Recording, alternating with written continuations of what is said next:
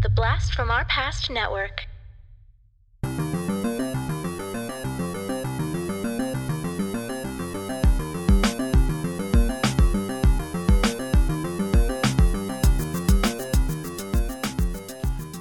Hello and welcome to the Blast from Our Past podcast. We are the podcast that brings you full-on movie breakdowns, TV show reviews, and more, all from the things of our nostalgic past. I'm John. I'm Adam. And today we have another album review for you. So this is going to be around the end of October. We figured we'd give you something with a little spooky twinge to it. Ooh. All right, so it's really only one song on the album that has a spooky twinge to it. Yeah, I mean, the name of the album sounds spooky. That is true. It's a classic album. You know it. You love it. Today we're going to be talking Thriller by Michael Jackson. Bum, bum, bum, jam on. Oh, yeah. I'm ready. I love this man. I know you're ready, Adam, because you are a Michael Jackson fanatic. I am. I very much enjoy his music. I don't remember.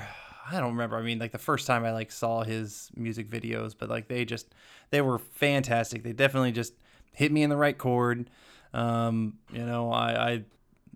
a shame I never got to see him live. I would have loved to do it, but I've seen copious amounts of tribute bands and that live and kind of imposters. And so I've enjoyed that. And I even spent way too much money to go see the Cirque du Soleil Michael Jackson show, which I thought was not very good. But probably didn't help that I spent like $300 on my ticket. It was not worth it. I also didn't get a chance to see Michael Jackson live. The closest thing that I came to almost being able to have met Michael Jackson was at one point here in Las Vegas. I was playing with this, just kind of like call an entertainment drumline. We'd get hired to play at events and stuff like that, and we just kind of stand out. And we once got hired to do a movie opening premiere at the Palms Casino, and they basically hired us again on the spot for an event they were going to have 2 weeks later with Michael Jackson, and that's when he passed. Oh, damn. So you would have seen him in person. Yes. Oh. He passed somewhere in that time in between there and when we were supposed to perform for him. So, in addition to being sad, I was very disappointed. Yeah. I didn't get to. I just wanted to see him. I didn't even care if I got to meet him. Yeah, of course. Just to be able to see him in person. Thriller. I have a feeling like it's just going to be a lot of gushing. There are a lot of. Yeah. There are a lot of really good songs on this album. I mean, it's pretty insane, but I mean, this album alone, there's only 9 tracks. 7 of them were singles, and all 7 of those singles reached the top 10 in the Billboard Hot 100. That's insane. Yeah. So yeah, I don't know if that's ever been matched by anyone. I didn't look to see, but I mean, that would be hard pressed to find someone else who's done that off a single album. Mm-hmm. So the album was released on November 30th of 1982, which would have put me at just about 2 weeks short of being 2 years old. Yes, and you were an only child back then. Neither my sister or our sister or me, I had been born yet. So yes, yeah, you got this album all to yourself at first. Yes, life was good then. It was recorded at Westlake Recording Studios in Los Angeles, put out by Epic Records, produced by Michael Jackson and very famously the incomparable Quincy Jones. Yeah, one of the greatest producers of all time in music, and especially like Motown. Yeah. That guy was pretty incredible. Yeah, I mean a lot of pretty much everything he touches is just really, really good. Mm-hmm. Album runs at about 42 minutes, so pretty good length for an album. And as Adam mentioned, there's 9 tracks and 7 of them were hits. So chances are you're gonna have heard of a lot of the songs on this album. Yeah. Adam, do you have anything you wanted to add before we kind of jump into the album? Just a couple minor facts. This album won a record-breaking 8 Grammy Awards in 1984. Because I guess most of the sales and whatnot, since it was late in 82, like most of it counted for the 83 Grammy and whatnot, Grammys, right. And included Album of the Year as well. And this is the biggest selling album of all time. worldwide. So not the U.S. sales. Actually, it's number 2 in the U.S. sales. Recently, actually, earlier this year, the Eagles' Greatest Hits surpassed it on the U.S.'s sold charts. When it comes to worldwide, it has like well over 100 million copies sold. And the next highest album after that is about half that. So it's like it dominates worldwide sales. But in the U.S., it's only number 2. What is the next album after that? I've seen a couple different charts, so it's hard to tell. It's either AC/DC Back in Black or it's Pink Floyd's Dark Side of the Moon. It kind of seems different charts have said either of those are right around like the 50 million mark. And this one I've seen numbers from 110 million to 130 million sold. So I guess it kind of depends on, I don't know, whatever numbers. And some of them are just estimates, so... The personnel list on this album is way too extensive to actually read. It just is. He used several different musicians for several different tracks. Some notable ones to talk about. Both of his sisters, Janet and LaToya, were saying background on a Pretty Young Thing. Obviously, Paul McCartney you'd find on The Girl's Mind, which we'll kind of talk about when we get to there. And other than that, he just used some really, really solid session musicians. Mm-hmm. The only other one I'm going to mention is a guy named Rod Temperton, who did some synthesizer stuff and did a lot of the arrangements. And the reason I'm bringing him up is because he has several writing credits. Yeah, I noticed that. For the album, including Baby Be Mine, Thriller itself, and The Lady in My Life. So 2 songs you probably haven't heard of, and then one that the album's named after. Yeah, quite possibly may be his best-known song of all time. The only thing I do want to add in is just the simple, I feel... iconic cover art for this one. I mean, it is just Michael Jackson kind of leaning on his side, very similar-esque to, I'm sure, Ian Malcolm from Jurassic Park. The way he's kind of sitting down when he's hurt. Similar kind of thing, just with his white suit, kind of got this a whole bunch of, kind of lens light, kind of a very glowing light on him, but it's just kind of very simple. And it's just like, here's MJ looking good. I do remember our mother actually having the album of this. Yeah, we had the 70, like the full album of this one for sure. I absolutely remember that as well. And I remember when you opened it up, it was another picture of him laying down, but with a white tiger cub. I remember the tiger. Yes. It's like, what the hell is this? Yeah. Who knows where that tiger? Maybe it came from his own personal animal collection. Who knows? Well, he is eccentric. I mean, we're not here to go into a whole bunch of things, pro and con versus Michael Jackson, and dive into what he may or may not have done. And I'm thinking probably did do, but whatever. We're not here to really talk about that. We're here to just discuss this album, break it down, song by song, and just kind of, throw up some nostalgia about it. Besides that, I'm not here to kind of talk about the quote unquote controversy that Finding Neverland brought out, which I did watch. But besides that, I'm here to talk Thriller, baby. All right. Well, I'm ready to jump in if you are. Yeah, I want to be starting something right now, John. Could you help me do that? Yeah. Yeah. As Adam mentioned, we're starting off with actually the longest song on the album at just over 6 minutes long.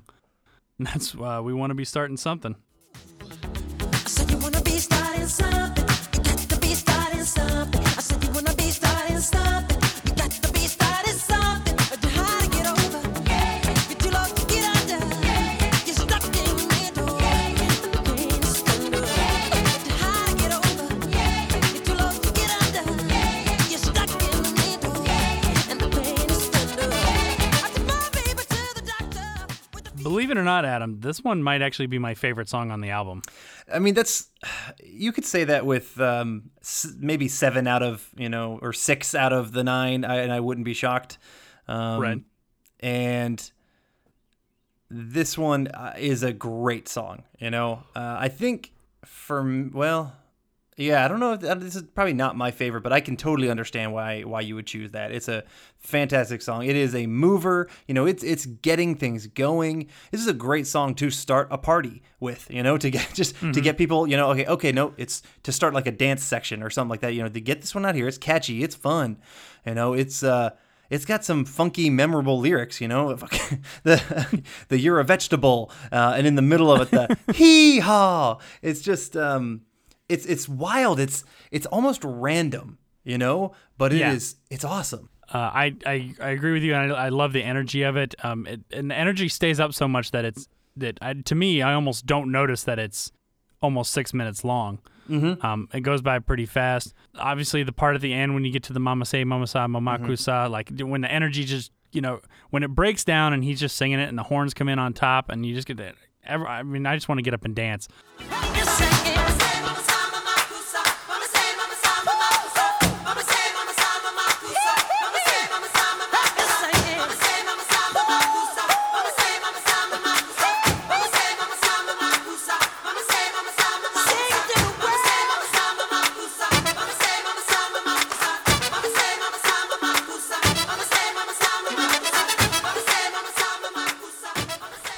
Which isn't a good thing because usually I'm in the car when I'm listening to this. So if I get up and dance, probably be a problem. But it's just, it's so much fun every time. I never skip it. I will always listen to it all the way through. That's why it's one of my favorites. And that's that we're talking about an album where most of the songs on here are going to be ones that I love. Yeah, no, it's a fantastic. At the end, the way you call it, I don't know anybody, literally anyone. Who, if they're not like feeling good when the mama say, mama san, the makusa, when that's coming along, if they're not like either clapping or singing along to it, and everybody fucks up those lyrics, absolutely everybody. Right. But you say it and you're to the beat and you just go and you feel really good. It doesn't even really matter if you get the words right. Is the energy there? Yeah, exactly. It's all about the energy, and this song has fantastic energy. But speaking about those lyrics. Apparently, though that line, the mama say, mama sa, the makusa, was actually stolen from a Cameroonian artist named Manu Dibango, his 1972 song, Soul Makossa.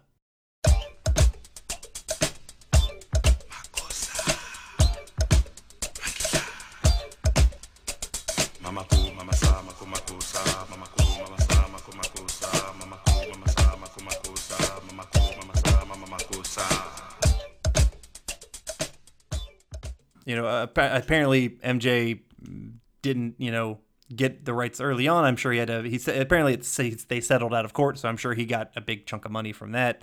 Right. But, the song is fantastic. The energy is just a perfect way to start an album like this. We're going to be hit after hit after hit, mostly. Mostly. Yeah.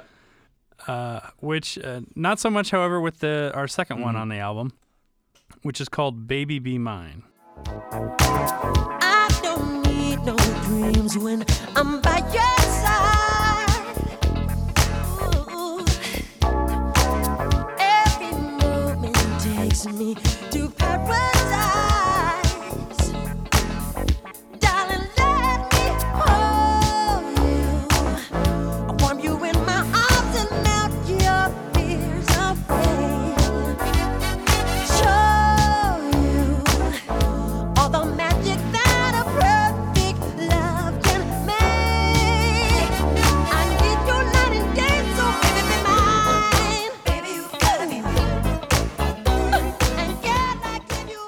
It's not a bad song. Mm-hmm. It's very much in the sort of 80s R&B style. Fits very well with his voice. It's just, I don't know, it's a little sort of generic for me. Yeah, absolutely. I wrote down, this is a nice filler song. This, I can absolutely understand why they didn't make this a single as well. It's got a disco-esque kind of feel, a funk, kind of disco funk feel, or maybe it's like post-disco funk kind of feel to it. Michael Jackson's voice works really well with this song. I enjoy this one. I enjoy it better than a couple of the singles, actually. Not any of the huge singles, but one in particular I'm just not a big fan of. Right. This one is enjoyable. It's a good filler one. It made me realize, you know what, I should probably listen to a couple more of like the non-singles in some of the other albums that I have of his. It's a perfect little like background listen song. Like if you had this album on, it's great for the background, and you're just kind of think like, oh, I don't really know this one. That's pretty good. And then you kind of move on with whatever you're doing. But it's not going to stop you in your tracks, and you'll be like, oh wait, I got to stop cleaning, or I got to stop do whatever. And then like, dance to Mama Say Mama San, the Makusa or whatever. It's a background filler for sure. Yeah, I agree. I mean, as I was listening to it, I was thinking, I was like, well, I mean, it's nice, and if I was in a position where I had to listen to it, I wouldn't be angry about it.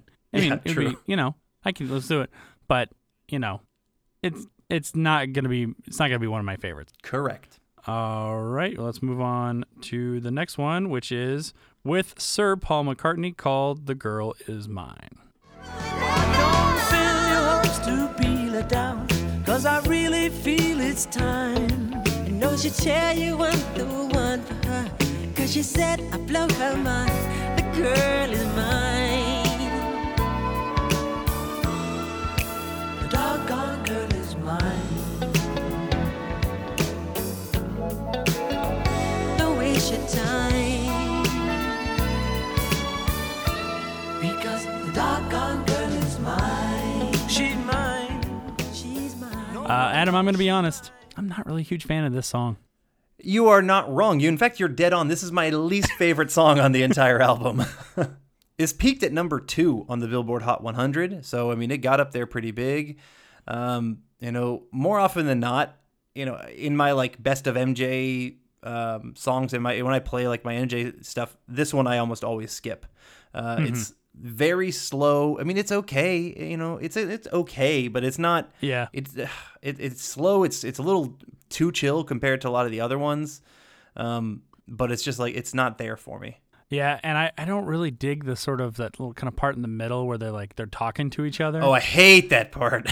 It's a little too cheesy for me. Not George, Michael. That's George. Michael, I don't know who I was all mixing up in my head. Paul McCartney and Michael Jackson recorded 3 songs together, like right around this time. So they did "The Girl Is Mine" and then 2 songs that went on Paul McCartney's album that came out in 1983, even though I think they were actually recorded earlier than "The Girl Is Mine." But the other ones are one called "The Man," which is just as bad, actually not even just as bad, it's worse than "The Girl Is Mine." It's a terrible song. But then the one that is actually a legitimate good song is called "Say, Say, Say." That's a good song with MJ and Paul McCartney, and that came out that was on his album. So I would recommend, if anyone wants to listen to a good duet with the two of them, go listen to "Say, Say, Say." It's got a good music video too. They're kind of like playing these like grifter kind of guys. These like they're selling like a snake oil kind of thing, going through olden time, and on the back of a kind of like a little wagon and shit. It's good. It's solid.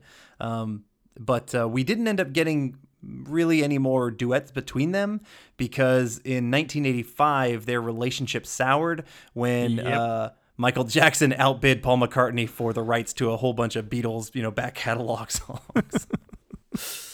What a shitty friend. Yeah, really. I mean, he was like, oh, I love the Beatles. Oh, so good. Oh, yeah, fuck you. Here's a whole bunch of money. I own your shit now.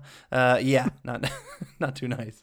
Yeah, I can't really add too much more to that. You pretty much said everything I felt about I probably, this. I think I stole all your notes. No, that's all right. It's all right. Yeah, well, I mean, it's not that good of a song though. We already talked too long isn't. about it. Yeah, it really isn't. All right, and now we are to the title track, probably best known song by Michael Jackson, and one that makes everyone get up and dance. And this is probably with the exception of Billie Jean, might be the only one where people have set dance moves that they do to this one, thanks to an incredible video, and that is Thriller. It's close to midnight. Something evil's lurking in the dark. Under the moonlight, you see a sight that almost stops your heart. You try to scream, but terror takes the sound before you make it. You start to freeze as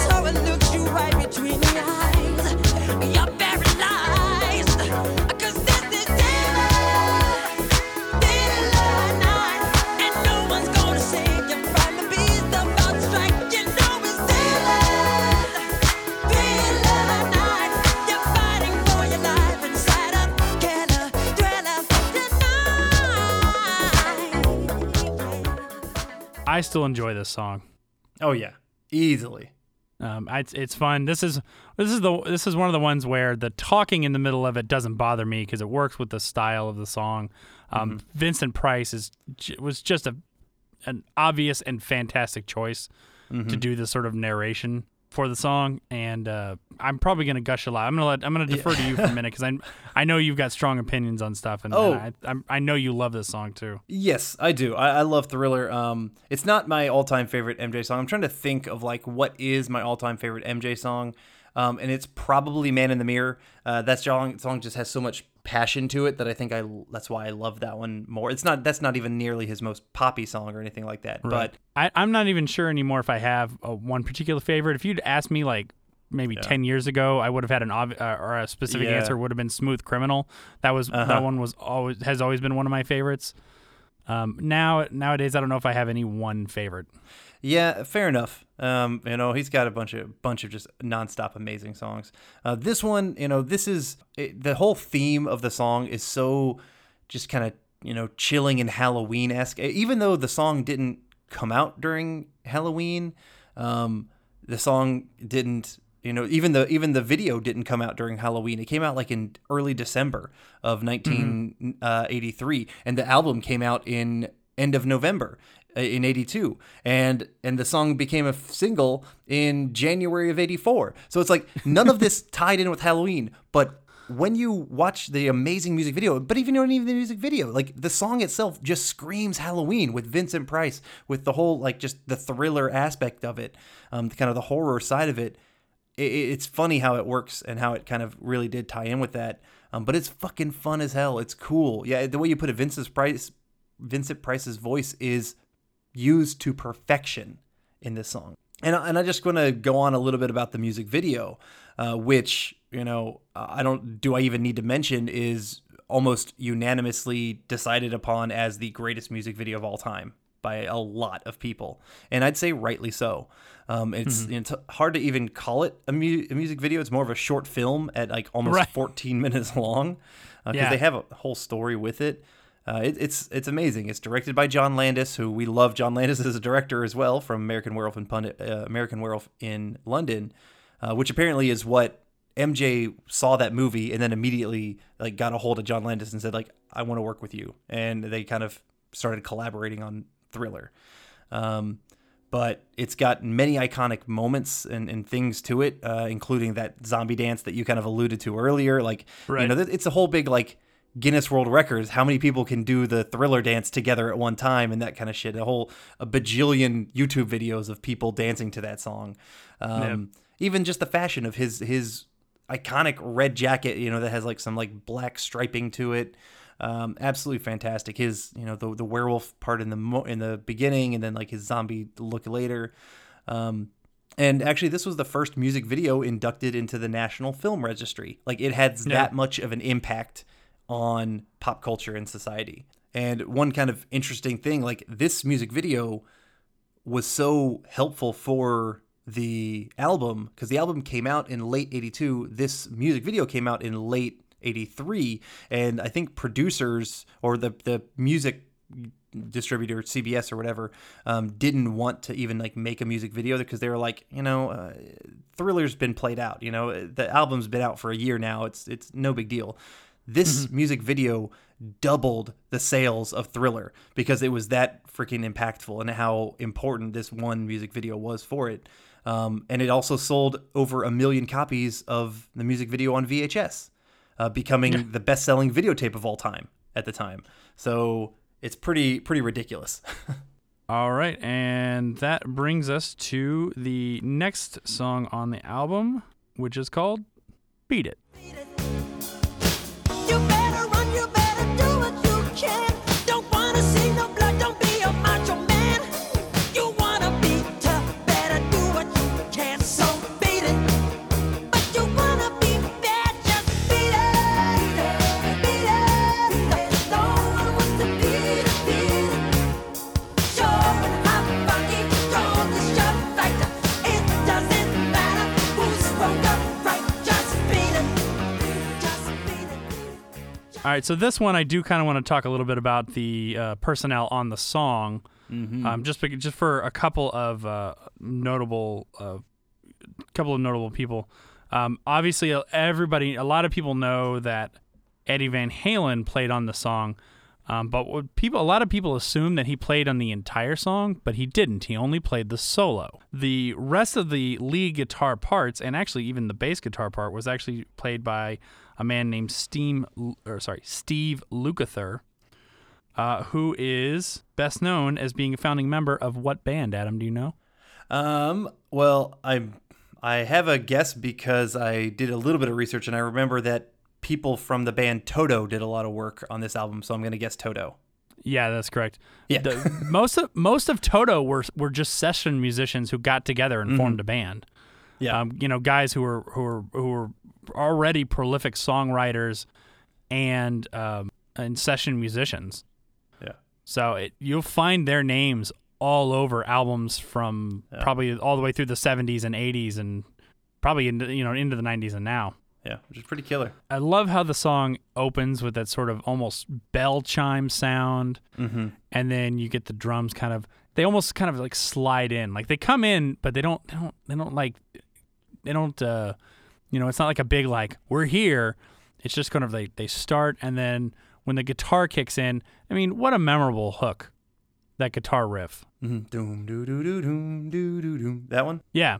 Yeah. I mean, it's so simple in its composition, but so incredibly memorable that everybody knows what it is. This is another one that had a memorable music video that went through it. It's I believe it's just kind of MJ in a t-shirt kind of walking through a warehouse, and like two gangs or something like that are going on. Yeah, there's a whole gang thing going on. I think he's got a red jacket in this one as well, but it's not the same jacket. It's a slightly different red jacket. Right. But yeah, you got the whole kind of West Side Story-esque kind of two rival gangs going on. To me, like, this has, one of my favorite MJ moments in any music video, which is not really an MJ moment. He's not really involved with it until the end when he stops it, but it's the knife fight. I love that fucking knife. And we've done this before, where we've gone in like, I get maybe a little toasty, or you don't even need to. You'll just be stupid and get on the dance floor with me at weddings where Beat It happens, and then you and I kind of lock arms and we start doing a fake bullshit knife fight, and it's awesome. It's great choreography. It's a fantastic, just the entire video. And a video that helped make Weird Al Yankovic's career. Yeah, with Eat It. Yep. Yeah. It was a great music video too. He would come back to do some Michael Jackson every now and then because it helped him out. This song did peak at number 1 at the Billboard Hot 100, and it won a Grammy for Record of the Year as well. So this is a huge song, one of, if not, his potential biggest hit of all time. I think we're ready to move on to the next one, and that is. Man, how do you even introduce this song? Honestly, the song introduces itself.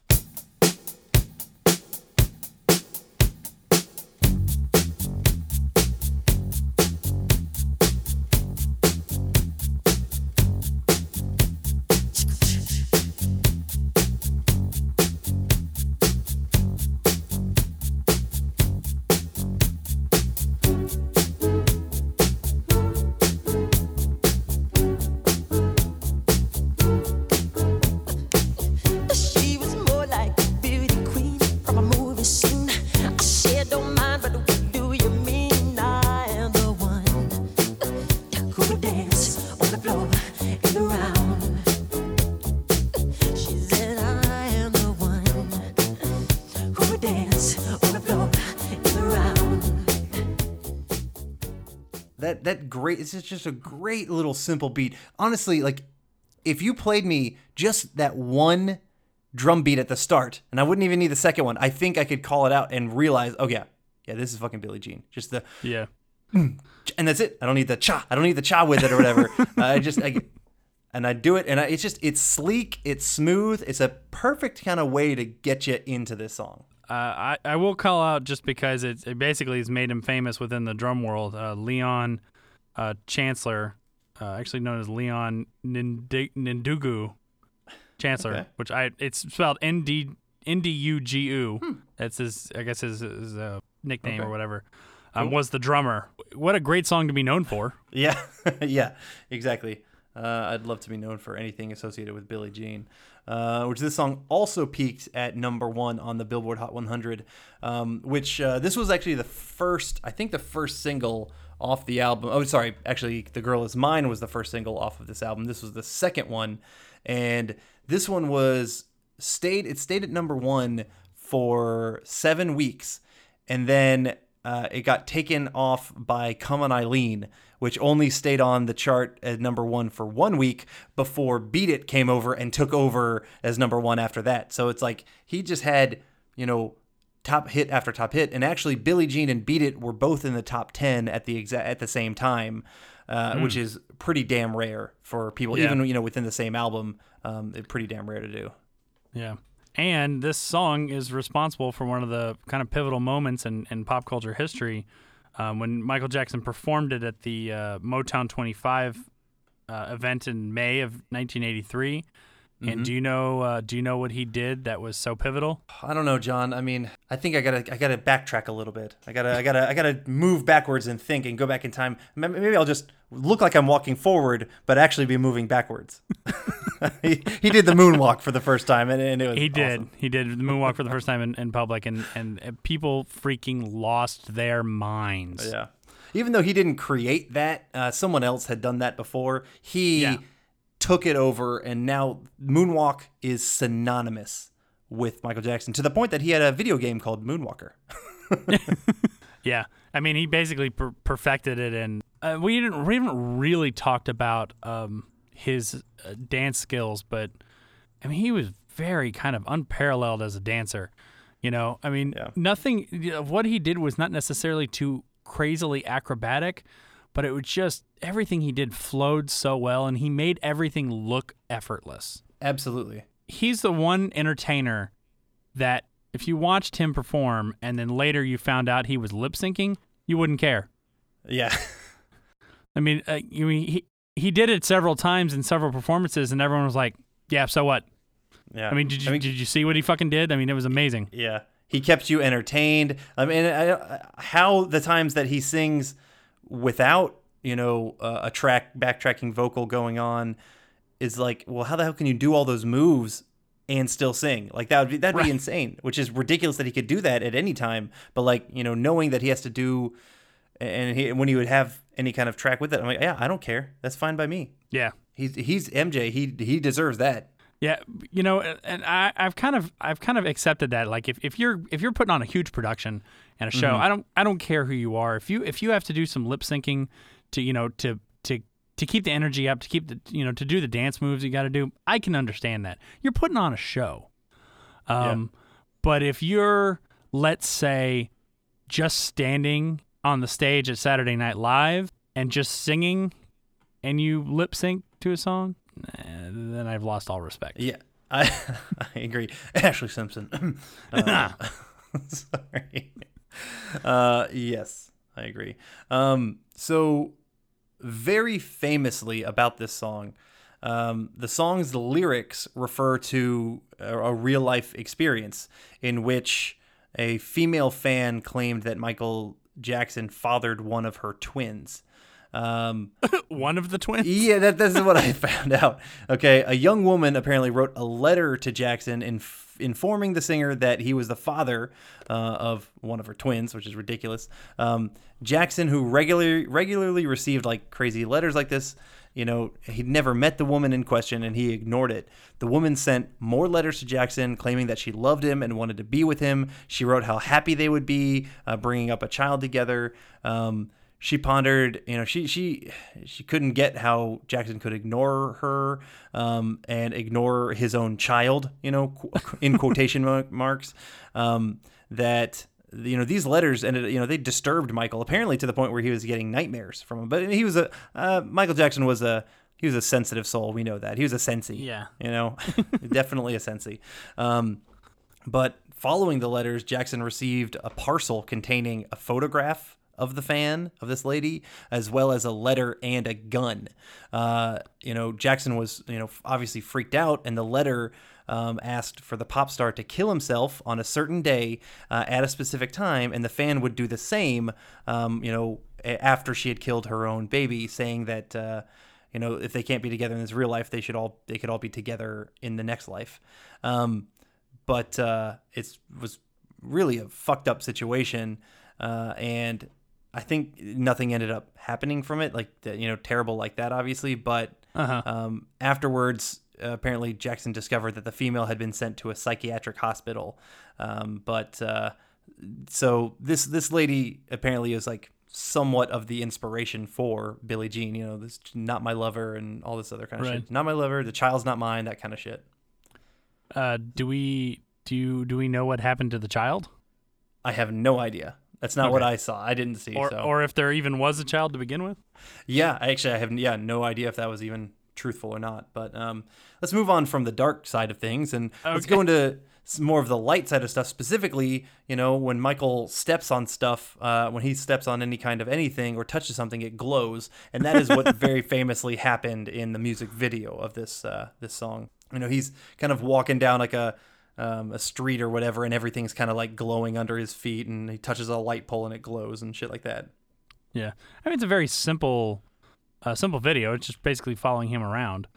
It is. There's some other elements to it. And I remember, and even to this day, I remember where I see his feet, and if it like steps on a different square, and I'm like, it doesn't light up, and I'm like, wait a minute. What the fuck? He stepped on a different square. One foot's on the light square, one foot's on the nut. Shouldn't that one light up too? That's just, I thought that was annoying. But besides that, the music video is kind of strange. I don't really like it. It's not even close to MJ's top music videos. But the song itself is absolutely fantastic. And I think that's what helped propel the music video. And a lot of people actually give MJ credit for being, the first black artist on MTV, which is not correct. There were some, I think Prince specifically was the first black artist on MTV. But this song and just all of its popularity and also pressure from the executives at CBS were going to like pull all of their music from MTV if they didn't, give proper airtime to Billie Jean. So it kind of this song and this music video does get a lot of praise as being, one of the early black artist songs that was played on MTV, which is apparently back in the day when MTV first started in 81, they were a, fairly racist organization where they didn't play, anybody but pretty much white artists' music. So this kind of helped propel, other cultures to be able to jump in and be like, yeah, music is fucking music, man. Everybody should be able to listen to everything. I just find that's so weird because I find that so crazy to think about. I mean, because by then black musicians were very well established in popular music. Mm-hmm. Why would it needed to take another 2 or 3 years after that came out for anything like that to have happened? Yeah, no idea. But thankfully all that changed. But it was just like just idiotic. That's just human nature, Adam. Yeah, is it? Oh, I see what you did there. And let's go ahead into the next song, which is "Human Nature." Get me out into the nighttime, for walls won't hold me tonight. If this town is just an apple, then let me take a bite. If they say why, tell them that it's human nature. Why does it do it that way? If they say why, tell them that it's human nature. Why does it do it that way? Reaching out. I'll tell you what, Adam, I often forget that this song is on this album. Yeah, that was actually my note. This is probably one of the mostly forgotten MJ songs, and then particularly on this album, it's a forgotten one. But like once you start listening to it, you remember it, and it's an underrated song. It's a good song. It's a good song. I mean, it's a little bit more low key than some of the other ones are, but it's gorgeous in its composition. The way he crafts his melody that he's singing, and well, I wouldn't say he crafted his melody, John. I would say maybe some people who are well established with Africa might have crafted the melody. Okay, go on. Go on. Well, this song was originally written by Toto keyboardist Steve Porcaro.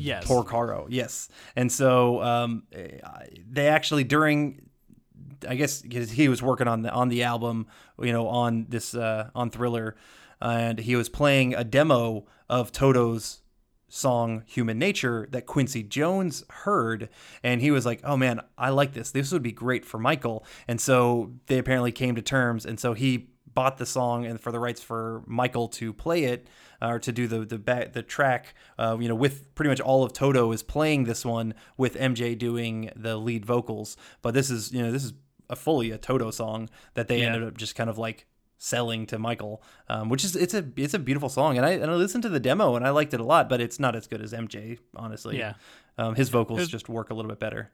It's probably a smart move on their part. Yeah, absolutely. Get those sweet MJ residuals. Yeah, especially if it's the best-selling album of all time. Yeah, Jesus, it's a nice kind of like come down song, like one where you just want to chill back and listen to it, and it does make for a good background song. But I tend to pay a little bit more attention to this one than I do to some of the other ones that we would just kind of call as a background song. Absolutely. This one peaked at number 7, so it was a solid hit. But it's soft, it's pretty. I can't deny it. Every time they go when they get to the why, tell them bop bop deep stop skip bo die, why would you do me that way? I'm always singing to that one. I mean, this is good. I've watched multiple live concerts by Michael Jackson, and just seen multiple things. I haven't seen him in person, but I've seen him on DVD and Blu-ray and just YouTube and shit like that, like crazy. And this is a song that he actually had in his live rotation fairly often. I think probably, where he had to do his, probably how it's similarly used to in this album is you have some big hits and then you have to take a break, rest your body so you don't have to dance for a song and sing Human Nature or sing even I was gonna say Heartbreak Hotel, but that one, or Heartbeat Hotel, whatever that one is. That one, but even that one has a little bit more dancing. This is just more of a chill one, but it's good. It's a nice chill song. It's fantastic. And so I very much enjoy this one. I probably enjoy it more than some other ones that I think people might assume are definitely my tops. This one is just a good quality MJ singing and vocal song. So love it. Well, let's move on to the next one, which is one that I think I'd kind of ignored when I was younger, but as I got older, became a song I quite loved listening to. Mm-hmm. And that is PYT, Pretty Young Thing. Where did you come from, baby? And ooh, won't you take me there right away? Won't you, baby? Tenderoni, you've got to be. Spot my need, just sugar fly with me. Don't you know now is the perfect time? We can make it right in the city lights. When the night is the love and pain. Let me take it to the max. I want to love you, pretty young thing. You need some loving, to the love and care, and I'll take it there, girl. So apparently, originally, Jackson, with the help of someone else, had written a song with this title, and Quincy Jones didn't like it, so he had somebody else craft a new song using that title.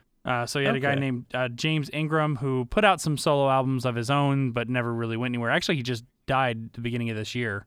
I'm not sure from what. Yeah, so Quincy had James Ingram, and I think Quincy did a little bit of writing as well, and so crafted a new song. So I guess he liked the title, but he wanted a different song.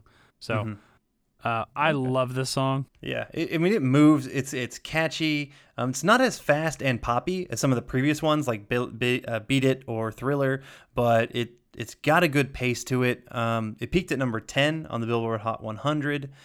As you mentioned before, both Janet and LaToya Jackson did some background vocals, so this is a multiple Jackson family hit here. for some reason, and I don't know why, I always kind of forget that this song is on Thriller. Yeah. It has a much more of like a disco style feel and disco kind of funk bass going on, where I almost always associate Pretty Young Thing as being on the Off the Wall album, just because it's got much more of like that 1979 vibe than an 82 vibe. Even though I wasn't born during either of that time, I just feel like I know the vibes of those years, if you will. Just Right. give it to me. But like, yeah, just the style of it seems a little bit older. Maybe it's one that they even wrote a little bit, before that could have been on Off the Wall, and they saved it and they just used it later. But it just kind of has that disco-esque feel that kind of fits more Off the Wall. So I always forget it's on here, but it's always a pleasant surprise when I get to PYT and I'm like, oh yeah, thank you. PYT is good stuff. Great use of synthesizers and sort of synthesized voice in that little middle section right there, which makes for a nice little breakdown section. Yeah, let's say, interestingly enough, MJ never performed PYT live in concert. Really? I could not find a reason as to why, but this song was just one that he never did live, like never, which is insane.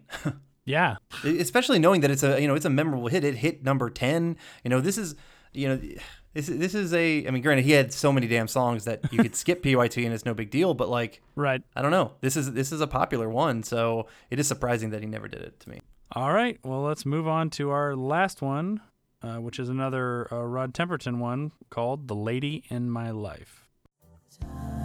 Girl, you're every wonder in this world to me. A treasured time won't steal away. So listen to my heart, lay your body close to mine. Let me fill you with my dreams. I can make you feel alright. And baby, through the years, gonna love you more each day. So I promise you tonight that you will always be the lady in my life. I mean, it's a great, Jackson ballad. I wouldn't call it great. This Well, one, I mean, like there's nothing horrible about the song, but it's not bad. It's not anything that makes me get excited. If this one was taken off the album completely, I never would have noticed. Yeah, they could have had this as 8 songs, and I would have loved it just as much. Yeah. I mean, it's got a slow jam thing going on, and it feels just kind of like, like it's just kind of thrown at the end here. I don't feel like it, fits with, just knowing how many of these big hits that we had. It's seriously, this album's like, here are 7 huge songs and then 2 others. That's about it. Yeah. This one barely squeaked out, and I liked just a tiny bit better than The Girl Is Mine. So it's my second least favorite song on the album. But it's definitely near the bottom. For me, it is the bottom. I think Okay. I'd put The Girl Is Mine just above this one, only because I think The Girl Is Mine has at least a little bit more of a catchier melody. Mm-hmm. And I know it's catchy because as I was listening to this today, just to kind of remind myself of stuff, I actually caught my son singing along. I mean, they're both the bottom. That's fair. But if I had to take one off, I would take this one off before I would take the other one off, personally. Okay, all right.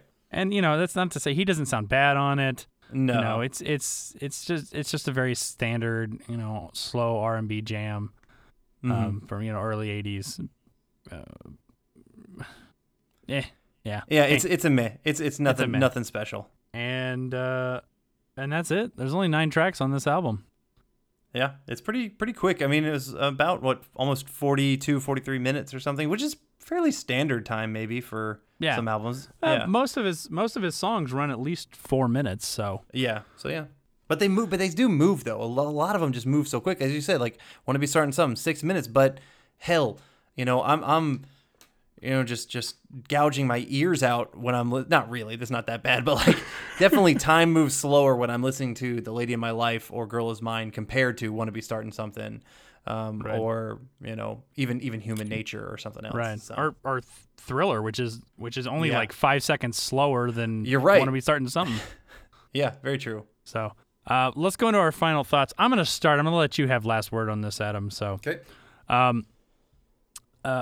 I mean, I even kind of wondered, like, I put this on the list as an album to do, and I was like, why do it? I mean, it's such a classic album. So much has been talked about it. But I think sometimes people do tend to forget all of the songs that are actually on the album, in addition to just, like, sort of like the big three, which are, you know, are Billie Jean, Beat It, and Thriller, which are the ones I feel like get the most attention out of all these. And some of the ones that I think you kind of mentioned, like, you delightfully forget that it was on here until you hear it again. You're like, oh yeah, this song, it's a great song, and really just a you know, a couple of throwaways, and even maybe just one or two at worst. But it's an incredible album. It's incredible what it did. You know, it probably didn't need us two knuckleheads talking about it for anyone to be like, I wonder if I should listen to that album. But you know, it's a great excuse to kind of go back and listen to just some classic Michael Jackson. Yeah, dead on. I mean, this album is fantastic. You know, it doesn't have the most amazing flow or lyricism or anything like that, but you know, for pop albums, I know it's the biggest of all time, and rightfully so. It is just absolutely amazing, hit after hit after hit. You know, you forget just how many big singles came from this album. It's absolutely just stunning. You know, definitely. I remember having the 70, you know, the record, the LP, you know, sitting in our little collection, and it's just fantastic. You know, he's one of my favorite artists of all time. And if he just kept putting out hits like this, people would have been, you know, handing him little boys to just, you know, sacrifice to the god of MJ to keep his music going. You know, they wouldn't have cared. You know? God damn it. Maybe not them. Sorry. We're not going to talk about that. I forgot we're not talking about that. But, you know, it might have been worth it, you know? No, I'm just kidding. Not worth it. That's terrible. Bad humor. Anyway, moving on. But see, I have a very dark sense of humor, people. Hopefully you all understand this by now. I think everything can be made fun of and whatever. Anyway, listening to this album really just helps solidify that MJ is one of the greatest of all time, if not, you know, he's the greatest pop artist of all time for me. Yeah. You know, and this song makes me want to go back and listen to other albums and just kind of reestablish, like, oh man, what are some songs that I forgot were all on this same album? Or, you know, here's some lesser songs that I absolutely love and just wasn't thinking about before, because yeah, this one was just amazing. It gave me those MJ chills all through up and down my body listening to it. All right. And that was our review of the album Thriller by Michael Jackson. Please join us next time for our Halloween episode as we break down the 1991 film The Addams Family, discuss the 90s cartoon The Addams Family, and we recast The Addams Family using actors of today. If you have any questions or comments, you can reach us at blastfromourpast@gmail.com. And if you want to suggest a movie or TV show from your childhood or to be a guest on the podcast, go over to patreon.com/blastpastcast and pick a tier that works for you. To find us on social media, search for @blastpastcast. So until next time, I'm John. And I'm Adam. And thanks for joining us. See you next time.